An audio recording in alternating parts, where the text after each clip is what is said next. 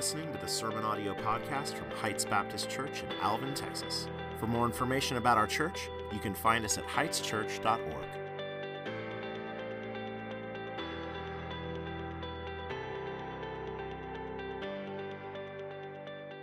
If you have a Bible, I invite you to open it or turn it on this morning to 2 Timothy chapter 3, however you follow along in your Bible. 2 Timothy chapter 3, we're going to pick up in verse 1 in a moment. If you are new with us, we have been in this series through 2 Timothy, just kind of going really verse by verse, and we've called it Grit.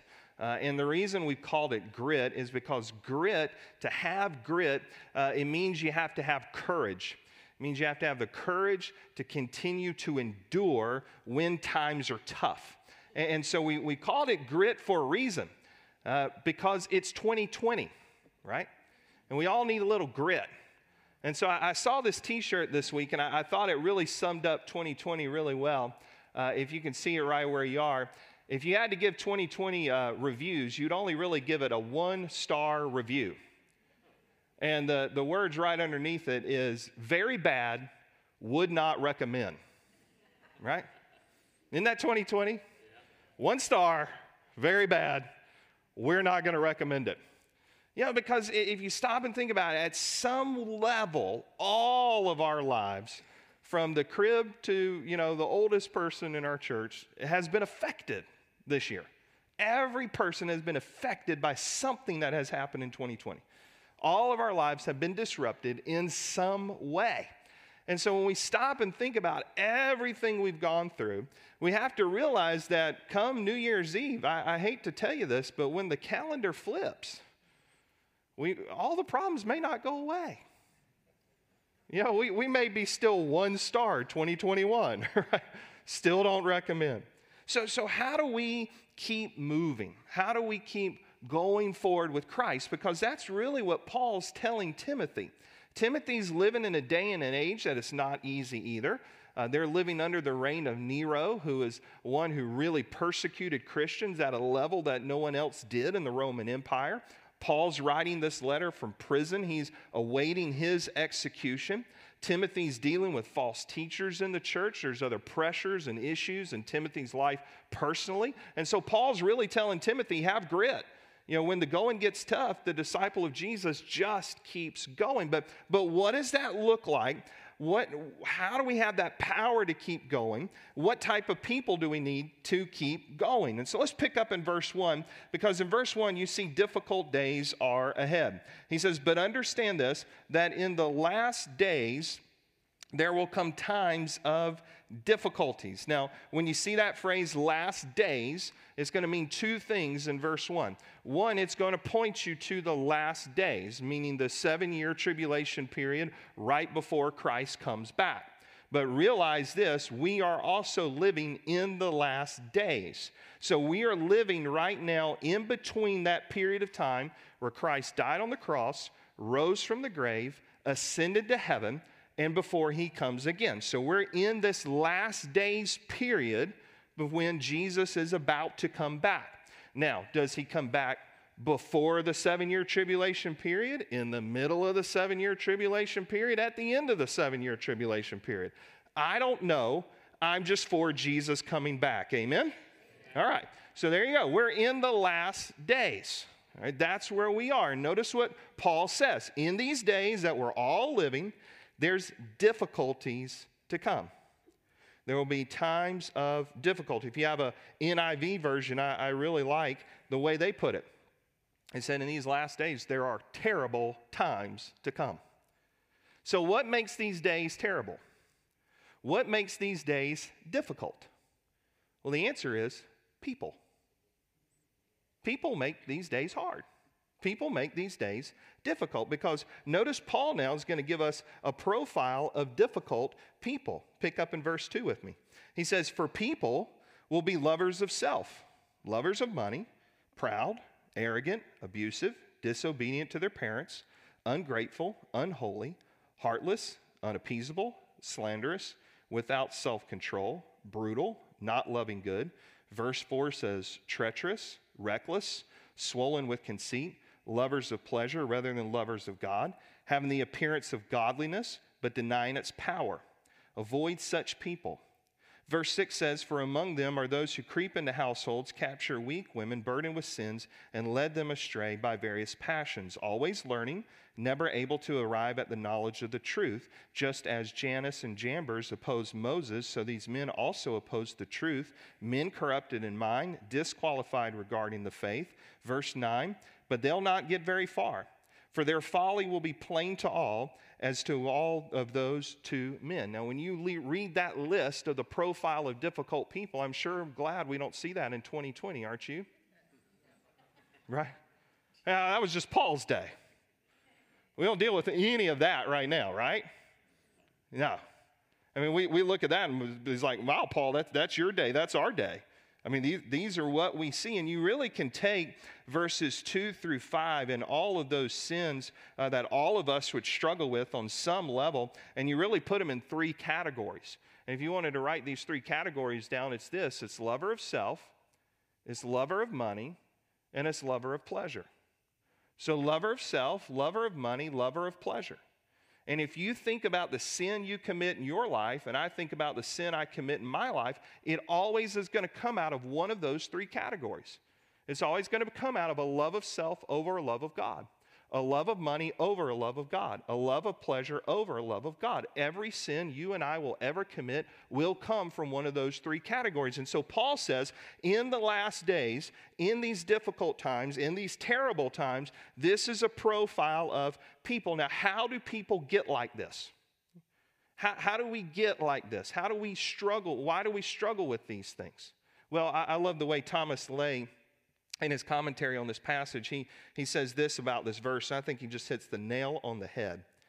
He says, when the center of gravity in an individual shifts from God to self, a plethora of sins can spring up. So I'm going to say that again and read it to you again. This is what he says. When the center of gravity in an individual shifts from God to self, a plethora of sins can spring up. But did you notice there's something scary in those verses to me? In those verses between 2 and 9, as you're looking at a profile of difficult people in these last days, there's something that just scares me. Did you notice it? Does it scare you as well when you look at it? What do you see in verses 2 through 9 that might give you pause, that might scare you like it scares me? It's verse 5. They have an appearance of godliness, but denying its power. Verse 7, they're always learning and never able to arrive at the knowledge of the truth. I'm wondering this out loud, how many people in our churches are that way? How many people sitting in our church services week after week after week would fit verse 5 and verse 7? Always learning, but never coming to a knowledge of the truth that Jesus Christ is the Savior of their life. Verse 5, having an appearance of godliness, but denying its power. That means on the outside, they appear to be godly, but there's no inward transformation. There's no renewed mind. There's no renewed heart. There's no passion for Jesus. And see, you and I have to understand something fundamental. You can grow up in the church. You can be in the church from cradle to the grave, attend every worship service every time the doors are open, go to every life group meeting, serve, be faithful in church attendance and all that you can do, and still not be saved. I mean, wasn't that the religious leaders of the day of Jesus? I mean, the people who crucified the Messiah, the Savior, the King, were the temple-going people. They were the praying people. They were the people who read the Bible. They were the religious people. They were the moral people. They were what we would look out at society and say they are the good people. Why? Because verse 5, they had an outward appearance of godliness, but they never arrived at the truth. I mean, imagine that. These are religious leaders and religious people who all their life prayed, God, send the Messiah, send the Messiah. Search the scriptures for what the Messiah would look like and do. God, we want to see the Messiah in our lifetime. We want revival. We want to love you. We want to be with you. We want you. We want you. And there he is, God himself in the flesh and blood standing before them. And they kill him. And they deny him. Why? Because they had an appearance of godliness, but they denied his power. Verse 7, they were always learning, but never were able to arrive at the truth. I wonder how many this morning where religion is just a show. Why does that happen? Why does that happen in our churches? Why does that happen in the lives of people? Well, I'll return us back to Thomas Lay and his definition of that, his quote of that verse. When the center of gravity in an individual shifts from God to self, a plethora of sins can spring up. But did you notice something else in verse 5? Verse 5 gave me a lot of pause this week when I was looking at it, and I was praying through it. Because how does it end? He says this, avoid such people. Avoid them. Avoid people like verse 5. Avoid people like verse 7. But what gave me pause and what should give you pause is like, whoa, hang on. What about loving our neighbor as ourselves?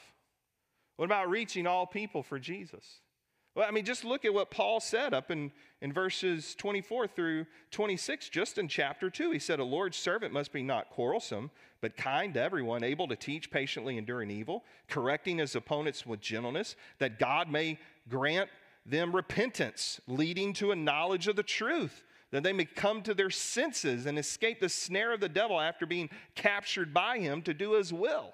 And now Paul's given us this profile of difficult people, and he's saying stay away from people like verse 5 and verse 7. What in the world is going on?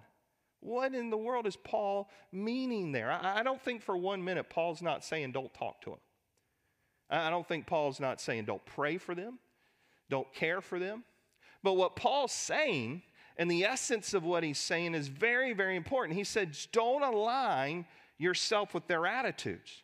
Don't align yourself with their actions. Yes, we want to see them come to know Christ. That's why he wrote what he wrote in chapter 2. But here in chapter 3, he says, in these days, dealing with difficult people, don't buy into their attitude. Don't buy into their actions. We want to seek to separate ourselves in that way as we're still trying to reach them for Christ, because we need to remember something verse 9 teaches us, and we need to hold on to verse 9 with dear life right now in a day where false teaching still runs rampant. Verse 9, they'll not get very far. Amen? They're not going to get very far. Their teaching, their character, their lives will eventually become plain to all. So as you and I look out at our culture and we still see a lot of ungodliness, we still see a lot of false teaching, we still see a lot of people rejecting Christ, pushing false religions that are leading people to hell, we still need to remember verse 9, that they're not going to get very far. At some point, God's going to say, that's enough. That's as far as you're going to go. And they are under the judgment of God. They are back in chapter 2, verse 26, in the snare of the devil. And we want to see them come to know Christ. But we don't align with their attitudes. We don't align with their actions. And so Paul's saying difficult days are ahead. Here's the people we're going to deal with. But notice in verse 10, he really takes a hard right turn in the passage. And he says this, you got to have a faith that's worth following. When you think about grit, and you think about persisting in the gospel, and that's what Paul's really getting at, this idea of continuing to keep on going. And that power that we have to keep on going, it comes from the gospel that we've accepted and believe in our lives. Notice what he says in verse 10. He says, you, however, and that's a very, very strong way of separating us from those that are false teachers. He says, you, however, be different. Don't live like them. He says, because you've followed my teaching, my conduct, my aim in life, my faith, my patience, my love, my steadfastness. Verse 11, my persecutions and sufferings that happened to me at Antioch and Iconium and in Lystra, with persecutions I endured, yet from them all the Lord rescued me. Indeed, all who desire to live godly life in Christ Jesus will be persecuted, while evil people and impostors will go from bad to worse, deceiving and being deceived. What Paul's saying in verse 10 is this question that you need to ask yourself this: is your faith worth following? Is your faith worth following? That's what Paul says in verse 10. Timothy, don't be like them. Separate yourself and your attitudes and your actions from false teachers. From what we just went over in verses 2 through 9. But Timothy, follow me like I followed Christ. He told the church in Corinth the same thing in 1 Corinthians chapter 11, verse 1. He says, as I live for Christ, imitate me. Follow me. Would you be comfortable saying that to someone else this morning? Listen, follow my faith in Jesus. Follow the way I read the Bible. Follow the way I pray. Follow the way I do evangelism. Follow me as I'm following Christ. Are you setting that type of example? Do you have a faith worth following? Let me ask it another way. What are your grandkids hearing you talk more about these days? When you're with your grandkids around the table, what are they hearing you say about your church? What are you hearing them say? Or what are they hearing you say about the politicians? What are they hearing you say about life? What are they hearing from you constantly and constantly coming out of your mouth? Now, grandparents, I'm going to shift to parents. Parents, what about you? Same questions. What are you modeling for them? Because I thought about it this way this week. There are things that my kids are going through I never went through as a teenager. There are things that, I went through that you never went through. I mean, each generation's going through new things that the other generation didn't go through. But we've all been through difficulties. We've all been through persecutions. We've all been through sufferings at some level. And so in this time, what are we passing down? What are we modeling for this younger generation in a world of 2020 where we would give it 1 star we don't recommend? What are we saying to them is important? What are we showing our passion is about? Because Paul's saying this, and we need to remember this over and over and over again. Verse 12, all who desire to live godly in Christ Jesus will be persecuted. If you are not willing to suffer for Jesus, you're following the wrong Jesus. If you're not willing to be persecuted at some level for your faith, do you really have faith? Because think of it this way, a NASCAR driver, if you're a NASCAR fan, God bless you. I don't understand that sport. I really don't. I'm not putting NASCAR down, but I'm like, take a ride at some point in this race. Let's mix this bad boy up. I've tried to watch it, and it just, I can't do it. All right, I can't, but some of you can. But a NASCAR racer knows this. At some point in that race, his car's going to get bumped. I thought about it this way yesterday watching college football because I watched Thomas, one of our wide receivers from NC State, come across the middle, one of our best wide receivers. And I mean, he caught it, but boy, bang, right when he caught it, he got slammed right in the back. And a wide receiver running over the middle of the football field, about to catch a pass, knows in his head, I'm going to get hit. A soldier in a battle knows, I'm going to get shot at.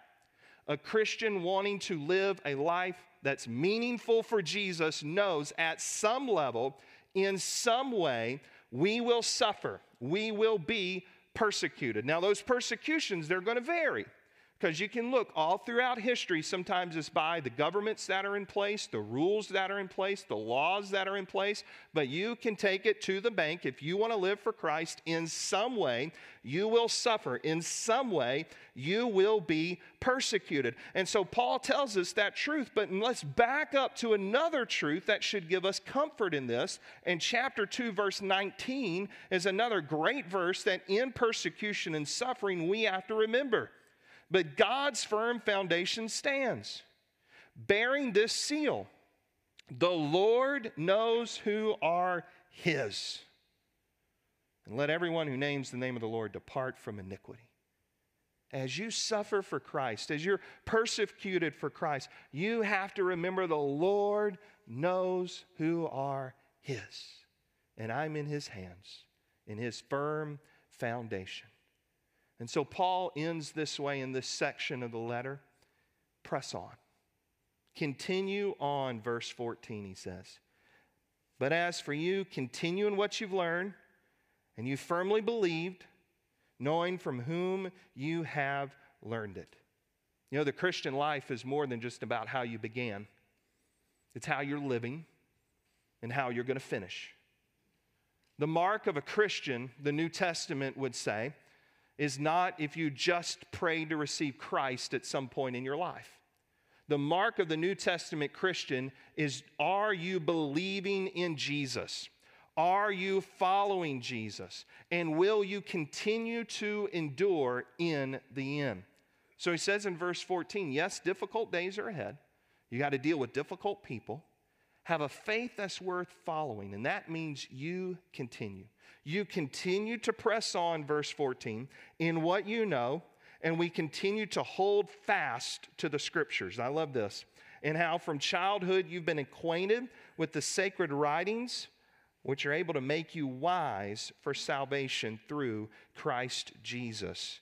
We stay in the Scriptures. We keep trusting Christ because it's the Scriptures that lead us to a knowledge of the truth. I love 1 Corinthians 1:18 where it says, for the word of the cross is folly to those who are perishing.